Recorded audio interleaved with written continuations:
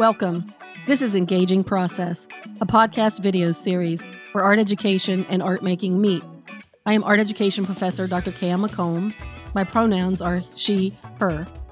In this series, I talk one-on-one with professional artists to gain insight into the thinking, planning, experimentation, and research that becomes part of the artistic process. In this episode, I am delighted to be speaking with artist Brian Spolans. Brian, welcome to Engaging Process. Thanks, Dr. Cam. I'm happy to be here. I am really thrilled that we're having this opportunity to talk. You know, Brian and I are colleagues at Eastern Michigan University, and here I've got a slide of you on the you're working in your art space. So for those people who are watching the video series, we can take a look at what you are doing. Brian, what pronouns do you go by? I go by he, him. Okay, thanks. And I'm just curious, I'm going to ask you a really simple question right off the bat, just to get this ball rolling. Okay, something simple. Why do you make art? Oh, the simplest of questions. Let's just kick it right off, right? Why do you even bother with all of this? The easiest answer was that I started making it a long time and I just didn't stop. Right. I like doing it. I find that I really love the opportunity for me to work through my own problems and my ideas, and I get excited about having an opportunity to connect to other people. And it's a weird connection that you can make by spending time alone and feeling more connected to others is sort of the combination of like the introvert extrovert that I think most artists are. So you actually connect to others and yet work by yourself.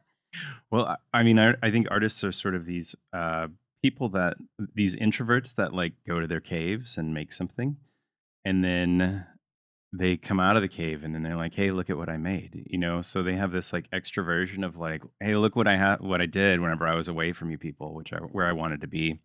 And now here I am like being that's sort of hitting those like more social, like, oh, I want to share this thing that I did whenever I was without you guys. And I think that it's sort of like that combo of intro and extrovert I think describes a lot of the art making process, and I think a lot of just printmaking and art making in general. That's interesting. How do you know when to come out of the cave? And I think it just sort of happens to you, right? How do bears know when to quit hibernating? I have no idea, right? Maybe it's just like, oh, I've made enough things and now I need to clear out some space from the cave. Maybe that's what does it. But do you ever come out because you're interested in getting feedback from other people? Or is it more of a declaration like, all right, I've been gone, now I'm done, here it is, ta-da? I mean, all the time, right? My wife is constantly, a springboard of conversation. Like, what do you think of this? Like, do you like that? Like, and showing her. And I wish that I got more feedback. I'd like that more often, but I don't know. I think that I haven't been seeking it out as much recently. Now, you're a teaching artist. Do you ever get feedback from your students, or do you ever ask them about your work? I have at times. I've been like, hey, I'm working on this thing and I got, something specific to ask about. But I also think it seems sort of rude. As a teacher, you're already sort of the center of attention, and you're sort of like you're getting a lot of attention paid to you in ways that if I really thought about might make me uncomfortable, because they'll notice like, oh, well, you're wearing these shoes with that shirt. I've had students that notice like, oh, my sort of like shirt pants combo being similar between weeks or something like that. And it's like, oh, I haven't been paying attention to that. And like, okay, like that's cool. You just, because you're sitting there, I'm talking a lot. Right. So you're paying attention. That's great. I should be happy about that. Yeah, but I see what you're saying. But there's also, right, we ask our students to be super vulnerable in their art making. And so it could also be interesting to make yourself or have ourselves make ourselves vulnerable, right? Yeah. In front of our students to kind of model the process. Yeah.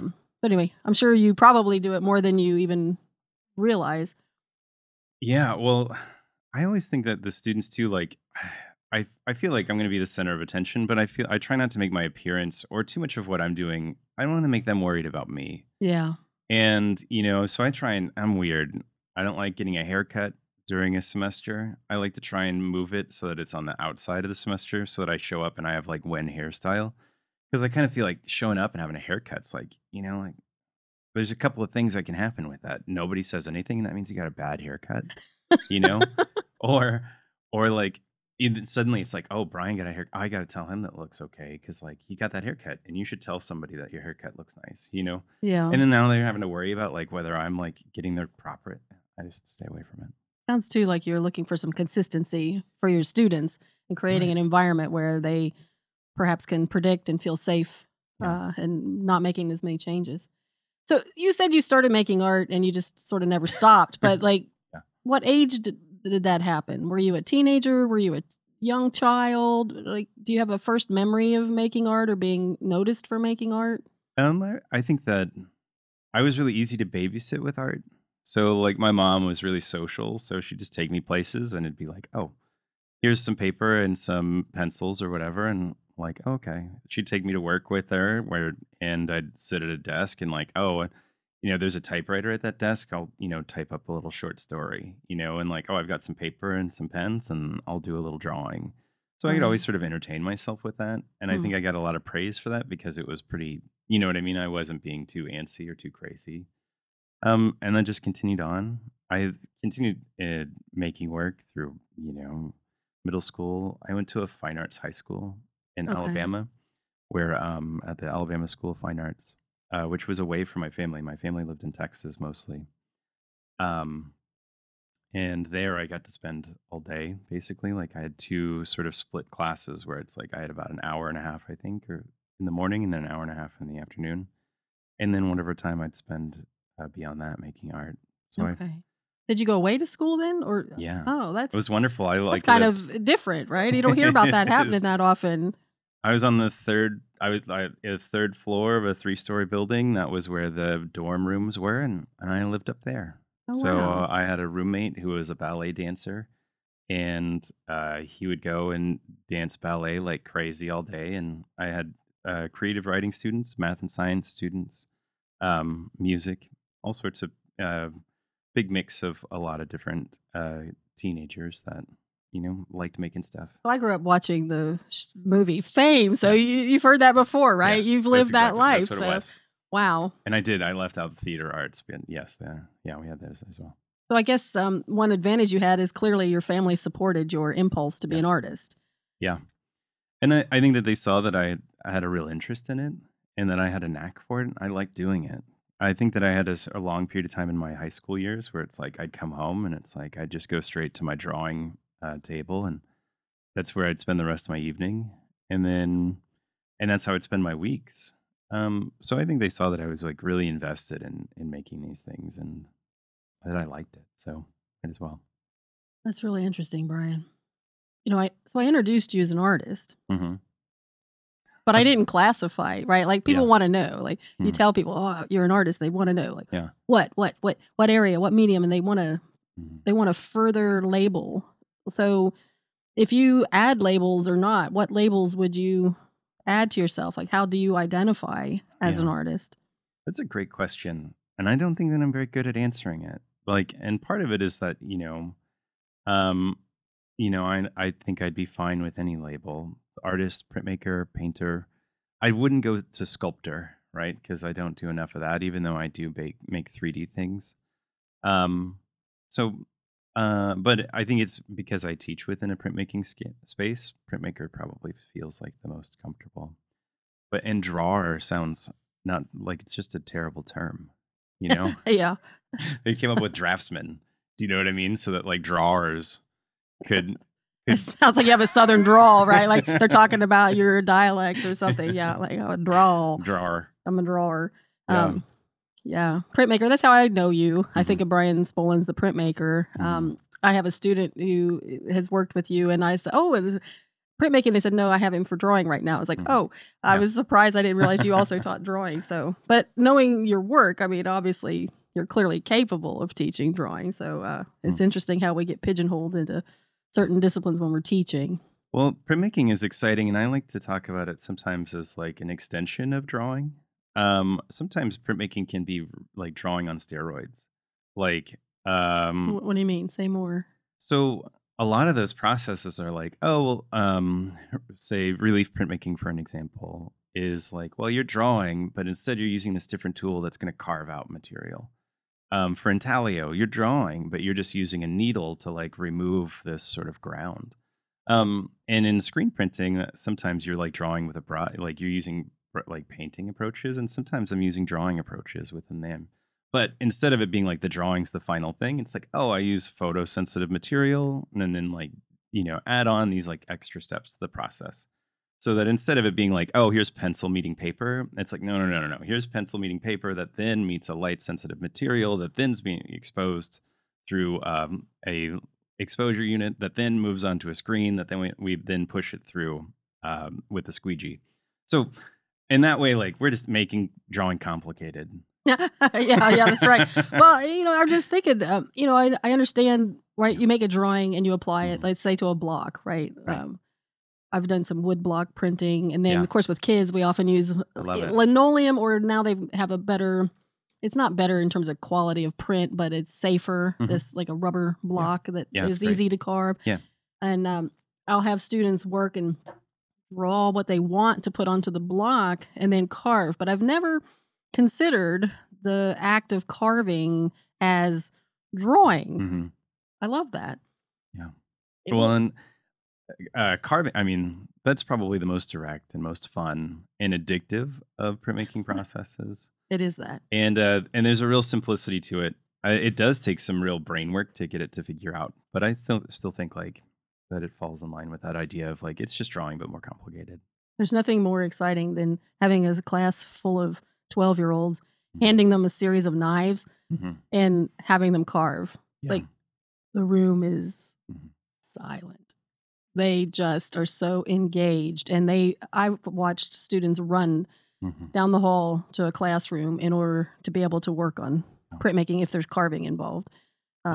And other processes. It's been years since I did screen printing, but I know the similar, right? They love, children and youth love engaging in Mhm. complex processes. Well, and what's so fun about relief and especially is that you kind of know what you're doing, but then there's this surprise at the end of like, that's what it was. Um, and you kind of knew that that was what was going to happen, but especially when it's your first time doing it or you've only done it a few times, like it can be it can be such a sort of surprising experience to be like, oh, that's what I made, you know? Yeah. And that's when you're drawing directly on paper, like, there's not like whenever you're done, it's not like, oh, it's suddenly transformed. And I think that transformation that printmaking has of being like, oh, let's get that reveal of the paper pulling off the block and seeing that, like, can just be um, so joyous and fun. Well, I call it magic. Magic. It really is. Yeah. I had been away from teaching for a bit in grad Mhm. school, and I came back and I was demonstrating printmaking to a group of students, and Yeah. I went to pull the print. These were 8th graders. Mhm. I thought they were messing with me because the whole class in unison was like, Yeah. and you know how snarky a teenager I can know. be, and I thought, oh, they're just messing with me, and they were genuinely delighted. So Yeah. The trick is to do it slow. really, why? Yeah, because you like to draw out the experience. Yeah. I get my adults, right? My adult students will do the same thing. Like you pull it back slow and it just happens. It happens that way. If you do it quick, they're like, oh, okay, I saw that. But slow, it just builds that tension of what's it gonna be. Oh, that's exciting. Well, Yeah. good. Well, let's look at some prints. So Yeah. we've been talking about it. So for those of you listening, I have a series of slides that you'll be able to see on my website, drcamcreates.com. But for now, what we have is just a couple images that can ground the conversation that Brian and I are having about his work. And so just to kind of establish a context, Brian, what are we looking at? First of all, we were talking about carving. You mentioned screen printing. What process is utilized in this print? And then how would you describe it to listeners? So this is a screen print, which is using photosensitive materials, but it's eventually made using a drawing that's put onto a screen that then is pushed through with ink. I think that's maybe as simple as I can go. Maybe I could go simpler, but Well, we've got a little video we'll show in a Okay. second and talk through. But like, what imagery are we looking at here? What do you like? I don't know. I look at this figure in the center, and I grew up with Guns N' Roses playing. I kind of think of the Metal albums. Okay. yeah, like you've got a king kind of slumped in his chair there, and That's perfect. there's a castle sort of crumbling around, and I see a yellow rug that has sort of a Greek, Yeah. uh, what do they call that? A Greek key pattern or something. There's a name for that type of pattern. Yeah, I can't Um, recall what it is, but I do just identify it as being Greek. yeah. Sort of slumped over, we got a bag of McDonald's that's sitting there and some empty cups. And then there's some banners in the back that say totally noble 100%. Um, so the image itself, I think that it's pretty good to use as a means to sort of undermine itself. And that's something that within this conversation already and within my artwork, I think irony is really important. And I like saying sort of opposites and contradictions within the images. I think that thinking of these noble kings wearing like red, bright red, sort of as a sort of color of royalty, and yellow as being rich as well, right? Or as being gold like. Um, is setting up these sort of norms of what we see as being wise and as being just and as being important. And I think that it's just as much of a salesmanship that's occurred within these ideas of seeing. So in that way, like I like having these kings that give us the idea of being wise and old, but I then trying to undermine that by saying that it's just sort of a sales pitch that's occurring. Well, and the colors you're using, you can't help, right? You've got the McDonald's bag, so you Mhm. can't help but relate those two. And I know that those colors in Mhm. particular are used when marketing fast food Yeah. because they do grab people's attention. They Mhm. do actually, I think, create the sense of hunger Yeah. as opposed to other colors that are used. So those are, and you're intentional, Mhm. and you know that when you're making this image, right? Right. And and the textures, having all the wood textures around gives that sense of like antiqueness and importance and age. And then using the isometric drawing approach gives it a sort of fantasy or surreality that I think allows for the ticket booth or for the ticket meter that's happening in the bottom left to sort of go unnoticed as well. So for people not familiar with that term, you said isometric Mhm. approach. What does that mean? So whenever we're looking at drawing boxes or spaces, there's a 1 point perspective, 2 point perspective, where things diminish to the horizon line. But using the isometric approach means that all of the lines don't diminish to a horizon line, and they follow. I can't remember the the angles, but they are on like a 60, 60 and 8. I can't remember the numbers. Yeah. Um, It's just something you've incorporated into your yeah. practice and you just utilize, but you're still using tools. You're probably using Mhm. rulers and Mhm. protractors. Really thinking about how to engage this space. It sounds like. Well, what's great is that you can get some isometric drawing rulers. So long as so you can just be using triangles and use those triangles with a straight edge, and so that's how I'm being able to do that. You can also get isometric drawing paper that has it built in, Oh, and it looks real, but it also um, feels not real at all, which I think is pretty interesting yeah. about it. That it not diminishing means that it has this sort of sense of perfectness, but that perfectness feels false. And I really love the combination of those two things, and that's a lot that's built into my work in general. So it sounds like, are you building irony Mm, into the space itself? that's- so, Right? Like it seems like perhaps you're doing that. yeah, I wonder if a beginner might start with that kind of paper. That way yeah, they just can use the structure of the paper and then eventually wean themselves away from that if they hmm wanted. yeah. Um, Well, and the rulers are easy as well too. They okay. use that because you can just bump them up to the left side if you get a T square, and then and use your. They're a common draftsmanship and architectural tools, Yeah. so you can find them pretty inexpensively, and they are a blast just to make a drawing with. They're just fun. Yeah. Tools. I found increasingly students are, they don't know how to use rulers Mm. because very few tasks in our life require that. And so if somebody wanted to draw like this, they're going to have to really teach themselves how to hold and measure and be intentional about that, right? Like we Yeah. talk about in art education about what skills we want students to learn. And We can try to teach all those skills ourselves, but there's so many skills to learn. We can't teach them all. And the teen listeners listening to this podcast might, realize that you can go teach yourselves these Yeah. tricks, right? Yeah, and I think a lot of it with these tools too, it's just time, spending time with it, Yeah. and getting time to play. And even if you're doing wrong, talking about rulers, like my measurements aren't always correct. I'm like, oh, I'm going to do it 6.5, and then a big one and a little one, right? Right. And it's like, well, this ruler's got 16th, so I'm like, oh, a half plus an eighth plus a 16th. So instead of counting it as like whatever 9, no, that would be like 12, 13 sixteenths or something. Like I can't remember 13 sixteenths, but I can remember a half, a big one, and a little one. Well, and that's how I like, people ask, well, when are you ever going to use algebra? And I said, well, you use it in art making all the time because X means like this. Yeah. And you just hold out a piece of paper and that's how big it is. And that means X. You don't have to know the number in order to repeat it. Well, I want to talk about the process, and we've got some images here. But before I do that, I just want to give some context to this.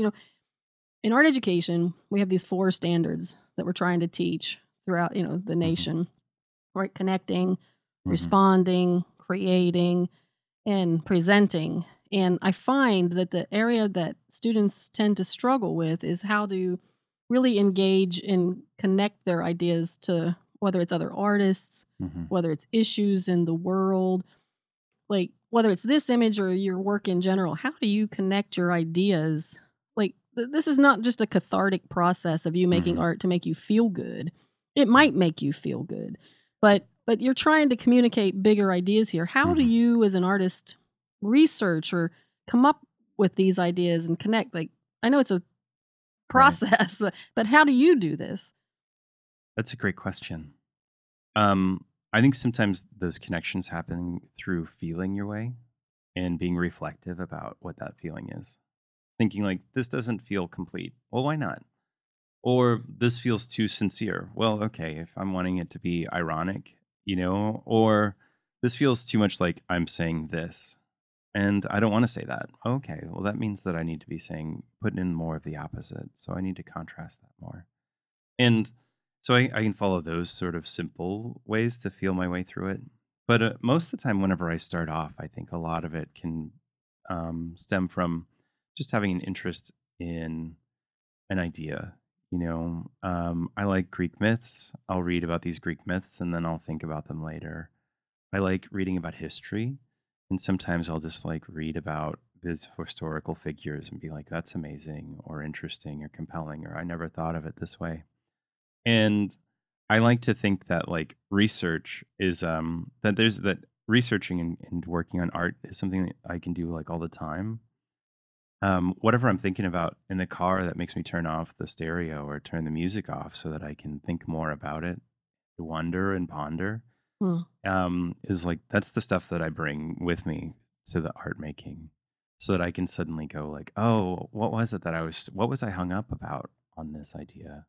What was it that like disturbed me, or like that I couldn't quite figure out about that like Roman ruler? You know what I mean? Yeah. What was it about that painting that I saw that because I was just whenever I'm feeling uninspired, like I'll just look through old art books and then be like, what's that? This is funny. This is strange. What is it about this allegory? And ask these questions about that to further like, add questions. What am I thinking about later? And bring that with me, because I think that's what people like to look at too, is something that's interesting to me. I feel like if I wasn't interested in it, why would someone else be interested in it, right? So even though you don't want a level of sincerity in your work, you do want to be sincere about how you create the work, right? You want it to ring true to you and your interests. And I heard you say, right, that you're searching for things that interest you and building upon that. I also heard you say that you need quiet. Right? There's times where you're turning off the radio. We live in a world right now where it's almost impossible to be anywhere that's quiet. Yeah. There's even research being done where young children are even starting to fear silence. So we're starting to become aware that we need to incorporate that back into our lives, because how do we know what we think if we don't have these quiet moments? And then the ability to reflect upon what you've done. That's what I heard you say. Is Yeah. that an accurate description? Yeah, I think those are a huge part of my making process of reflection and thinking and considering. And I think sometimes it's research. Other times it's like I just want to put something together and enjoy myself. And like so I can't do I don't think that I can just build one way. So that's why I think I have all of those. I'm okay with all those different printmaker, drawer, painter, Yeah. because sometimes it's like, oh, you know what? Sometimes I'll be like, oh, I want to really work out and plan this print. And that's great. Like, oh, I'm gonna have some sketches. I'm gonna like work this out. I'm gonna work out the space. And other times I'm like, I just want to draw. Just let me draw. I don't want to have to think about what it's gonna look like first. And other times I'm like, I don't want to draw or do anything like that. And let me just cut up some little wood pieces and glue them together. So, and I feel like a lot of those are responses to like, I've just been thinking a lot. I need some time to like not think Yeah. and still focus. And other times it's like, oh, I really want to be creative right now and just like come up with great ideas so that I can build that. So I try and sort of nurture all of those. And I'm never in a wrong space. I'm just sometimes not in the same space that I want myself to be. Hmm.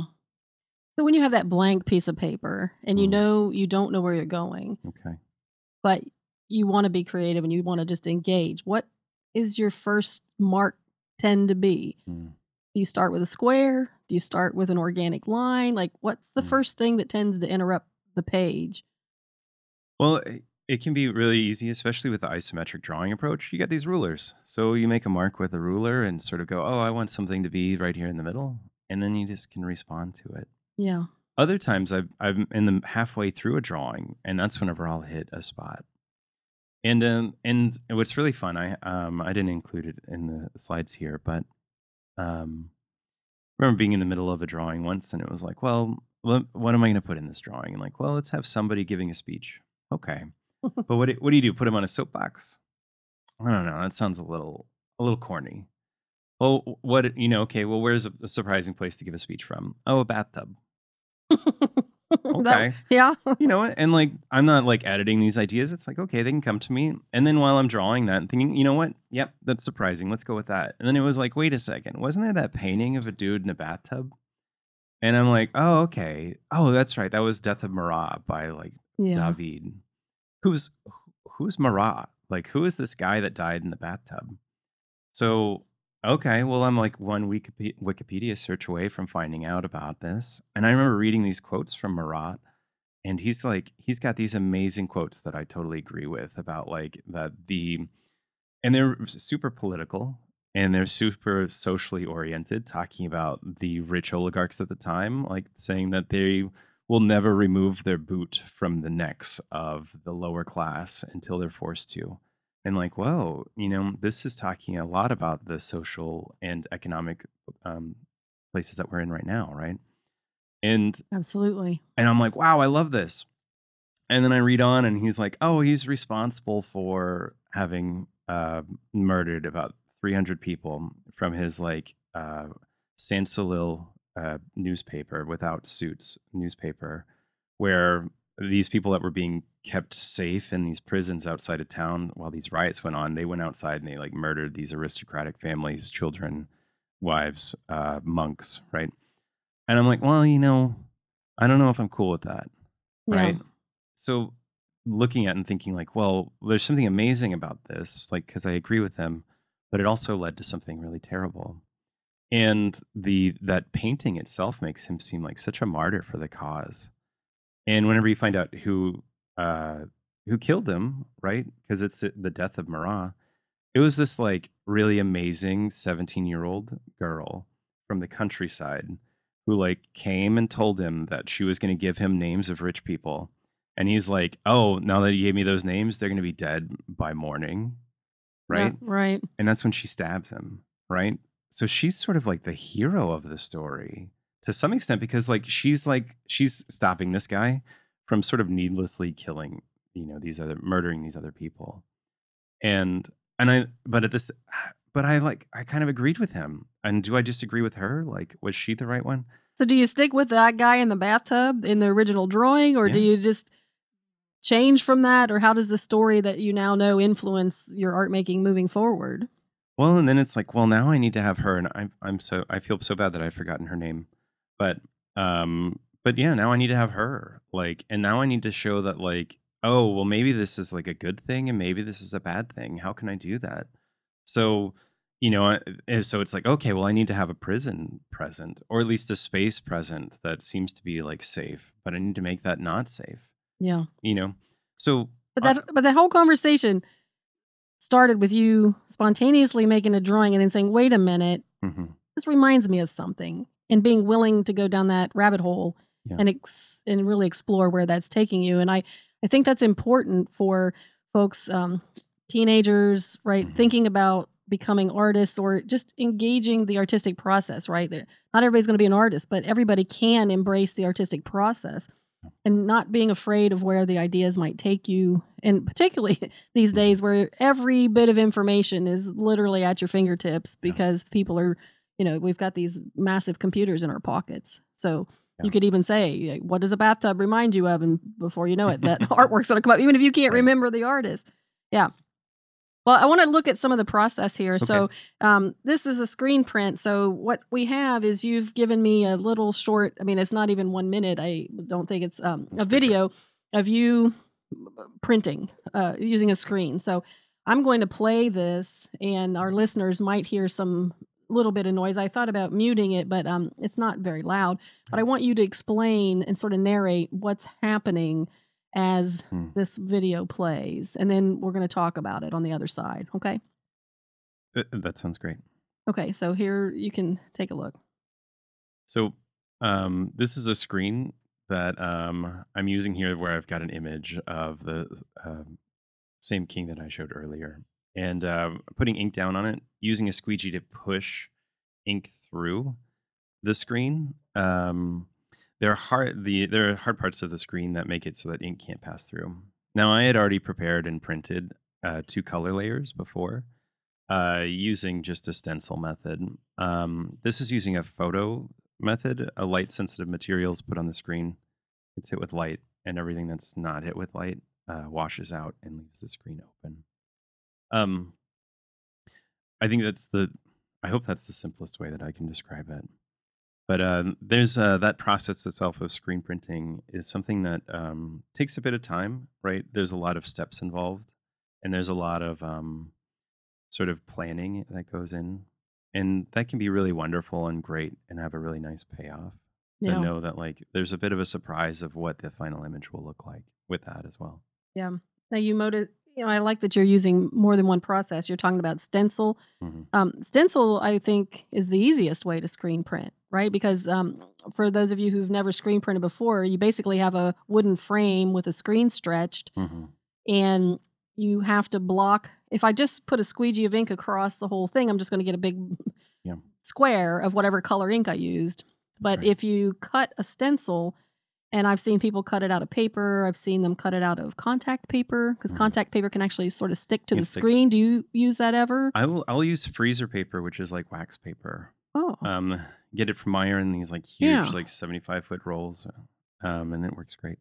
So the freezer paper blocks the ink Mhm. from going through the paper, and it's kind of like mono printing to Mhm. some degree, right? Like once you print it, you can't use that same stencil multiple times, or can you? Well, you can make a repeatable image with it, but you can't use it later. So it's a one use sort of one. But you can get a. I think that you could probably print up to 40 or 50 with it being Oh wow, okay, that's a lot. before breaking down, and that's just an estimate. I've never really pushed it to that.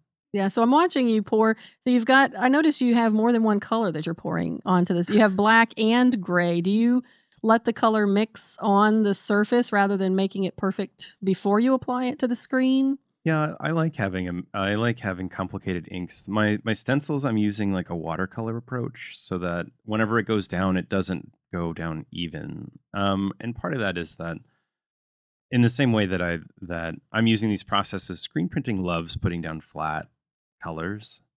It loves color and it loves flatness. And I think like, okay, well, I want to push it so that I can make that black more interesting Yeah, and so that I can make those flatness more interesting. yeah, So in that same way, like trying to get something, I think that you can get more interesting things out of something that doesn't want to do that thing, rather than just using another process. Because I can get great textures with intaglio, and that's like a lot of work in order yeah. to do that. Well, I know when I ask students to paint, I like them to not always mix the color in the palette. Hmm. I either like them to either take the raw paint and mix it on the surface. You Hmm. just get the brilliance that pops and Right. is Yeah. unpredictability. Yeah. Yeah. And so then I noticed when you pull the squeegee across, I know in screen printing you take the squeegee, you pull the ink across the whole image, but then I noticed as you went back up, Hmm. you seemed to be floating a layer of Mm. ink. Why are you doing that? Well, there's a lot of dryer that's in screen printing ink, Yeah. and that's intentional because uh, once it's on the paper, it's got air coming from the top and bottom, and it'll dry within about 6 minutes. Okay. But uh, air is flowing through the bottom of the paper, but not as fast as it flows through the bottom of the screen. So it dries really fast in the screen. If you put it on there thickly, it stays wet, and you can set it down and be pretty leisure about your printing. If you leave it dry without that flood, as we call it, Okay. it'll dry out in that screen, and then you'll end up with little spots where it's like, why is that not Oh, so as the intense? flood is helping you prepare Yeah. to do some work and it lets you walk away for a minute. Mhm. It's like putting cellophane over a bowl Yeah. almost so it doesn't dry out. It also makes it so that I'm pulling the same direction whenever I'm pulling it down, because if you push it, it can slightly affect where it's happening on the paper. So if you go to make a print again, do you just work with the flood and Mhm. just keep printing that way or Well, do you've got enough ink on it Yeah. because it covered it all. Yeah, okay. So, Yeah, thanks. I appreciate that. yeah. Yeah, and so then these images that are on the screen now, I just have what I did is I took a bunch of stills Oh, for yeah. those of you listening just to break up that video. So, um, is there anything you'd like to add that you didn't get to say when you were talking about the video itself? Um, this is me. I've been working on being able to work from home more often, and doing stencils is a great way to be able to always have it available to me. And then whenever I can go in and get my complicated stuff done, that's whenever I'll include that. So it's sort of a combination of those two approaches. Yeah. Now this is a different king Hmm. sitting in a tighter castle that isn't quite falling apart yet, but we can tell there's something happening here that's not Hmm. I don't know for viewers, right? We've got green, what looks like grass around this square that the Hmm. castles, and in the background we see storm clouds and coming at a diagonal. And like, what do the flags on this castle say? It says, "Blessings be upon me." He doesn't look very blessed though. Right, right. Yeah. So is this part of a series? Do you link this work to the previous work Yeah. talked about? I would think all my work is somewhat connected, and part of that is due to that. A lot of the way that I work is that I don't feel like I'm reinventing the wheel every time I approach the image. I think, what did I like about the last thing I made? And if there's nothing that I liked about it, then I go, well, what is the last thing that I made that I liked? Hmm. And then, okay, well, why did you like that? So for this one, I really like the idea of having these characters that seem to be fitting in with that sort of cliche, or the story of uh, the sort of wise old leader, Yeah.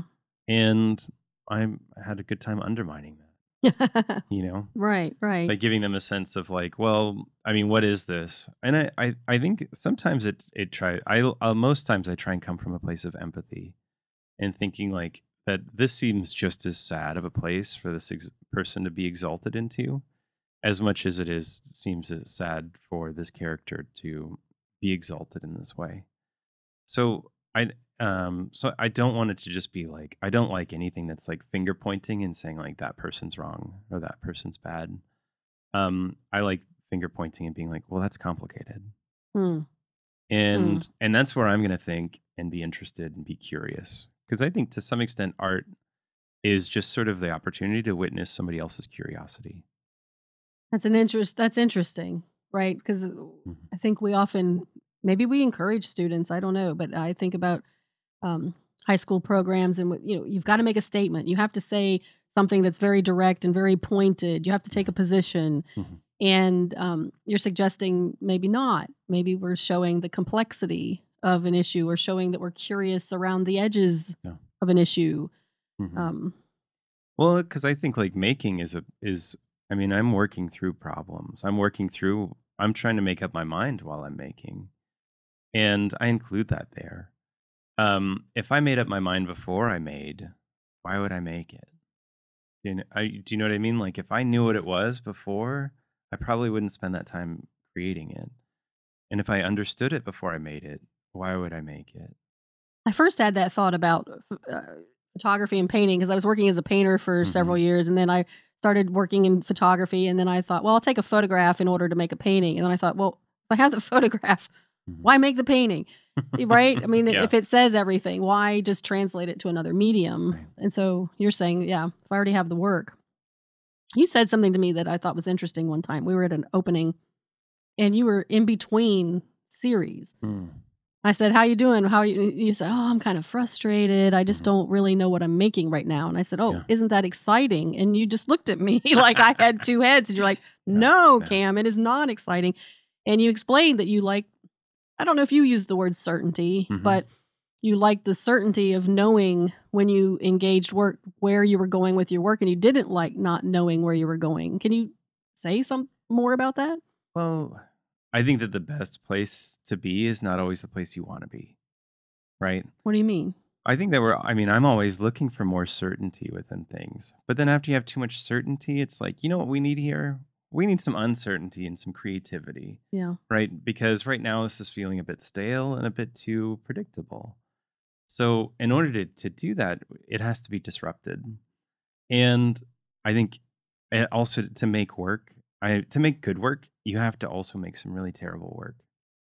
And to finish terrible work requires a huge amount of comfort Hmm. in because this is what happens to everybody when they first start Don't you making. just abandon terrible work? I mean, why finish it?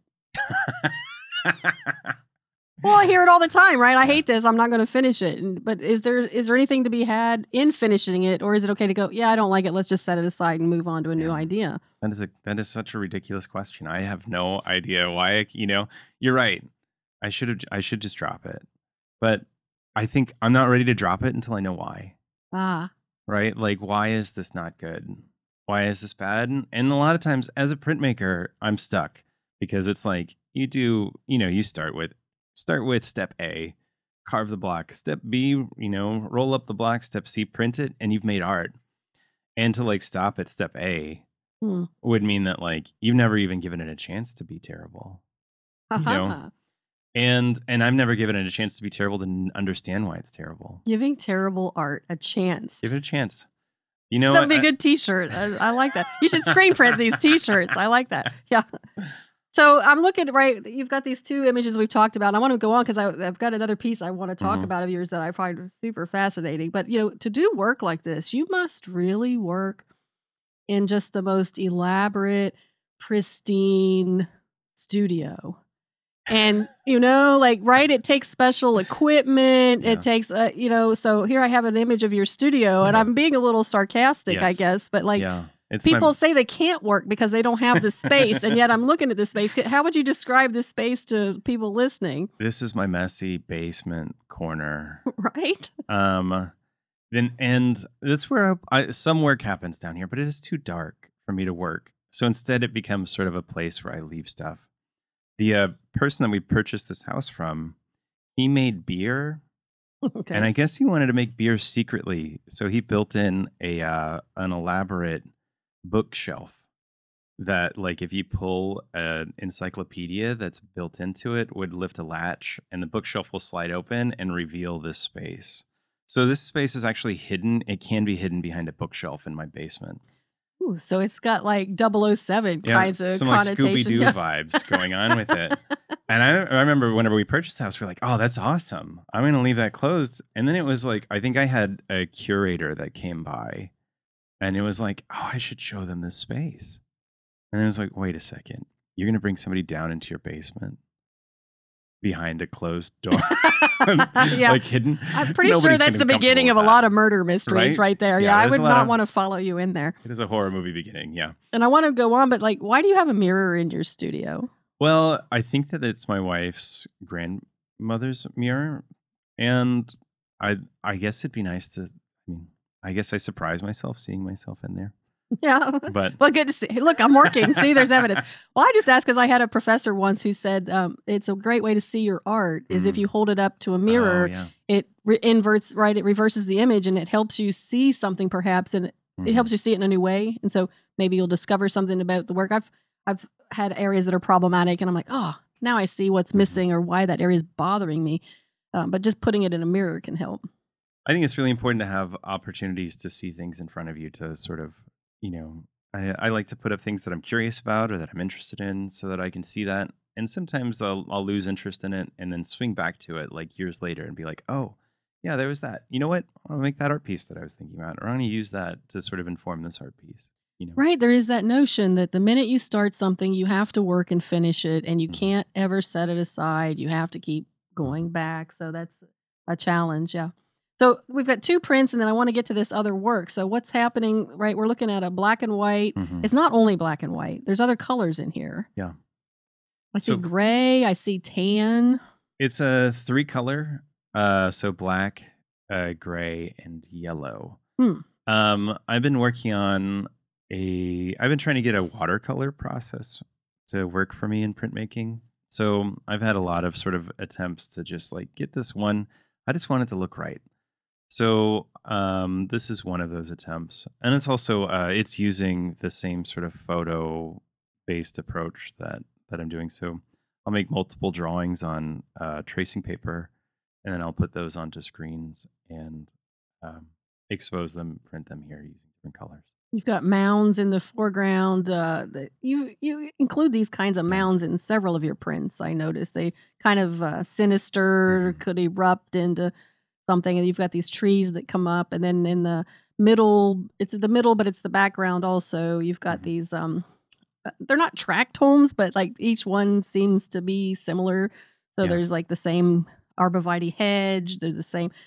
Um, I don't know if there's a predictability about this, Mhm. but then we've got this sinister thing happening in the foreground. Is that Well, accurate? I think part of it is that I sometimes I just, I want to draw what I want to draw, and I think like I want to do some textures. So let me draw a bunch of textures and things like that. But I also think that a lot of times those get led by feelings. And sometimes those feelings can become like with the king one that we were looking at earlier, it can be a bit too direct or too on the nose. Yeah. And then it's this one, you know what? I want to kind of have like a sense of strangeness and oddness.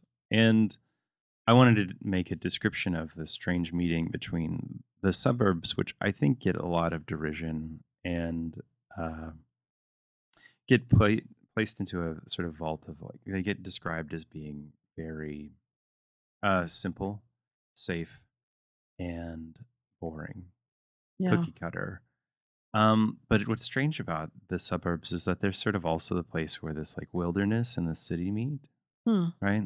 Or at least where like the outside world and the city meet. And I guess that's what I'm trying to describe here is the strange sort of control that goes on to nature in these Mm. locations, Yeah. but also the unpredictability of it. Interesting. And so we have another image here. Right. It's also sort of a vertical image. We've got Hmm.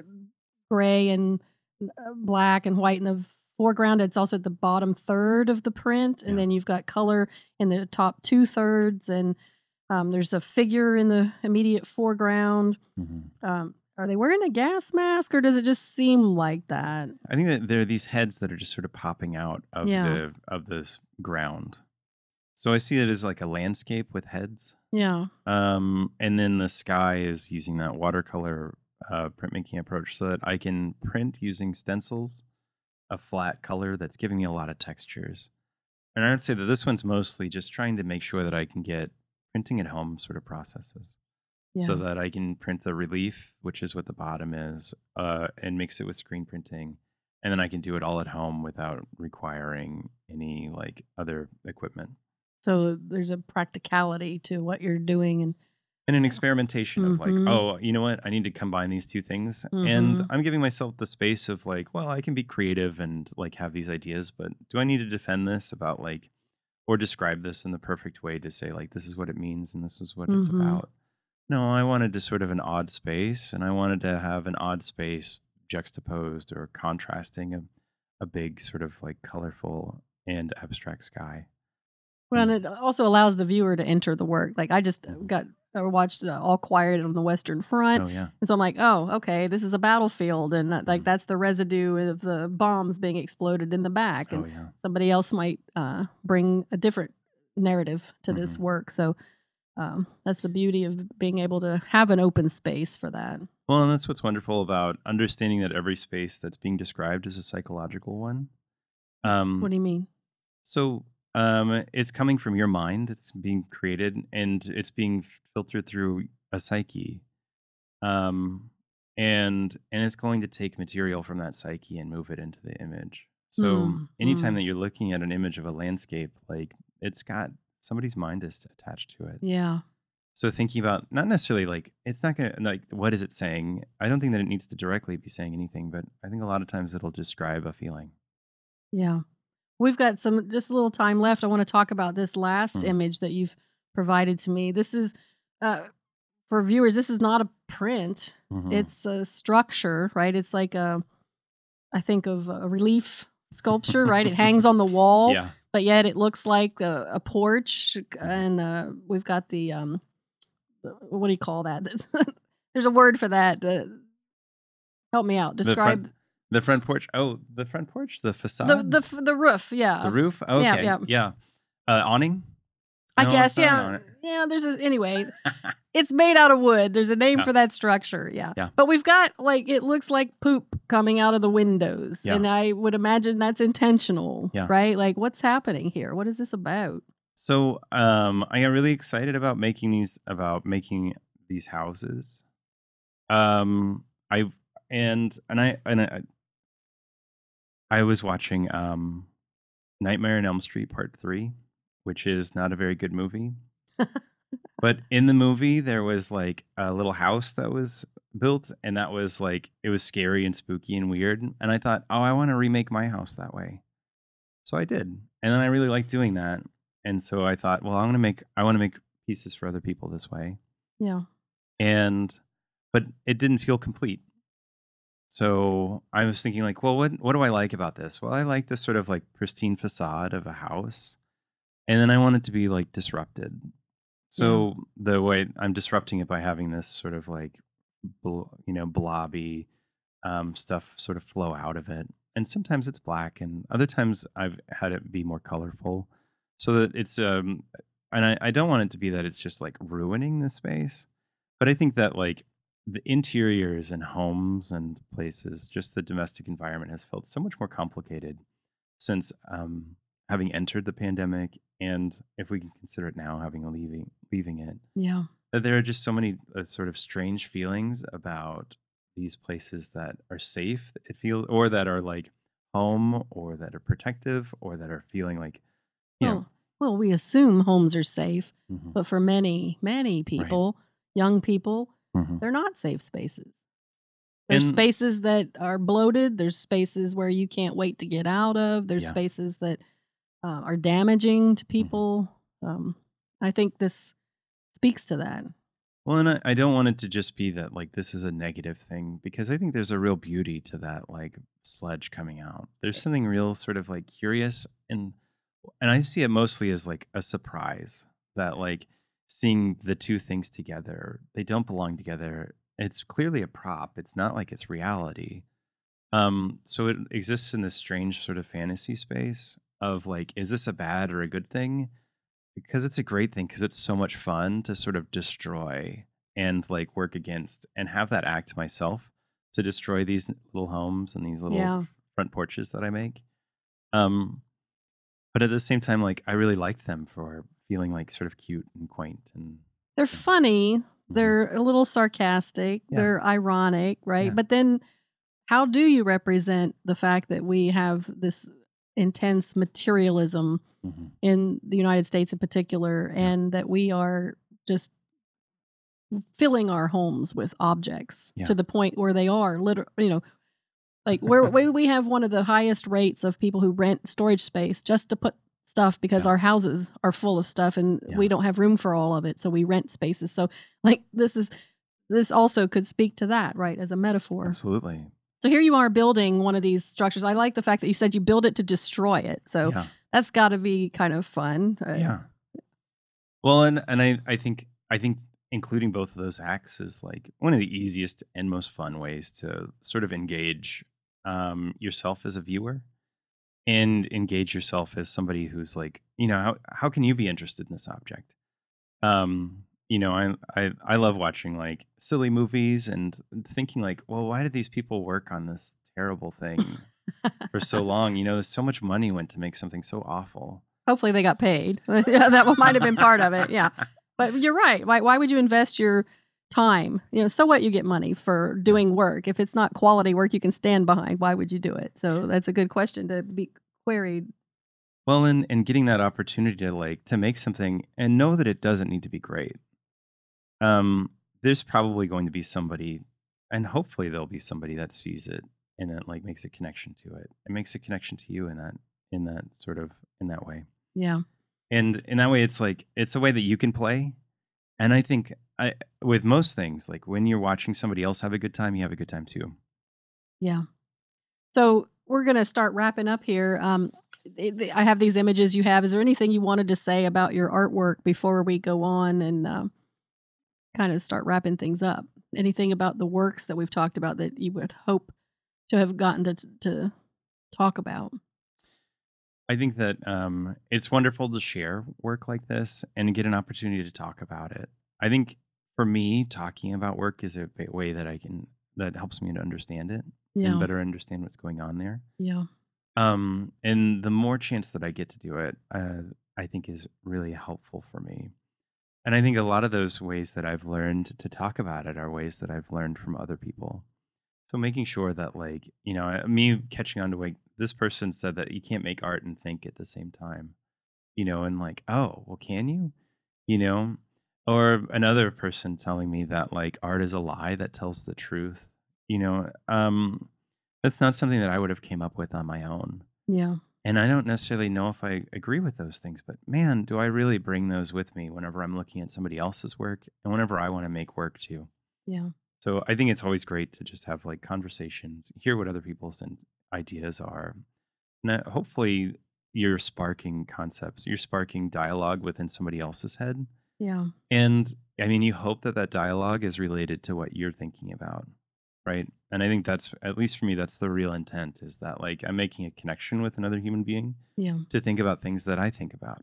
Hmm. And not necessarily am I teaching anybody anything or telling an exact story that needs to be described or figured out in this one way. Well, and surely if you and I are talking about something you're thinking about, I would hope that Mhm. at some point what I have to say might expand what you're thinking about Yeah. and vice versa. Right. Yeah. So I want to give you a chance to give us 5 tips on exactly what strategies you would give advice about, right? If we've got students that, for example, um, 5 tips that might help them in expressing themselves through the visual arts. So take Mm. a minute to think about that, because I just want to be able to say, first of all, before we end this first episode, I want to say this series is made possible by an EMU College of Arts and Sciences Dean's Faculty Professional Development Award, which is made possible through a generous gift from The Game Above, which is a group of dedicated Eastern Michigan University alumni with various academic and professional backgrounds. Also, big thanks to Max with Be Now Media. And we have been recording this session at Grove Studios in Ypsilanti, Michigan. And big thanks to all the people who've agreed to be on the podcast, and special thanks to Brian Spolans for taking time out of his day to really talk about his work. And it's been such a pleasure, Brian. Thank you, Dr. Kim. I love being here. Yeah. So 5 tips that we would leave our students, particularly teens, right? Like teachers working with students. Mhm. What advice would you give them? What 5 tips? Tip number 1 would be to play. And remember, play doesn't always just mean giggling and whatever. It's whatever it is that gets you excited, invested, interested. Follow that. 2, don't be afraid to make bad work. I think that's really critical, right? Everybody wants to be perfect, Yeah. right? And I actually think like work to make bad work. Like try and make it bad. Because if you understand why it's bad, it gives you a better understanding of good. Play, make bad work. 3, push yourself to try new things. Always be trying and putting yourself outside of your comfort zone. Um, 4, build a bag of tricks so that when you're in that uncomfort zone, you have multiple approaches. You have a bunch of things that you've done before. The more varied your bag of tricks, the different ways that you're going to have to solve problems. And 5, uh, make sure that you're enjoying it. Don't make it punishing. Don't make it something that makes you feel guilty. Don't make it something that makes you feel like you're doing it wrong. Um, you want to be making something that sort of expresses your interest, your curiosity, and what makes you feel, and also that also extends like what's great and what's good about you, and that makes you feel good too. Thank you so much, artist, Professor Brian Spolans, printmaker, drawer, painter. This has really been a pleasure. And I would like to thank everyone for listening. May you go out into the world and engage artistic processes for yourselves. Enjoy. Thank you.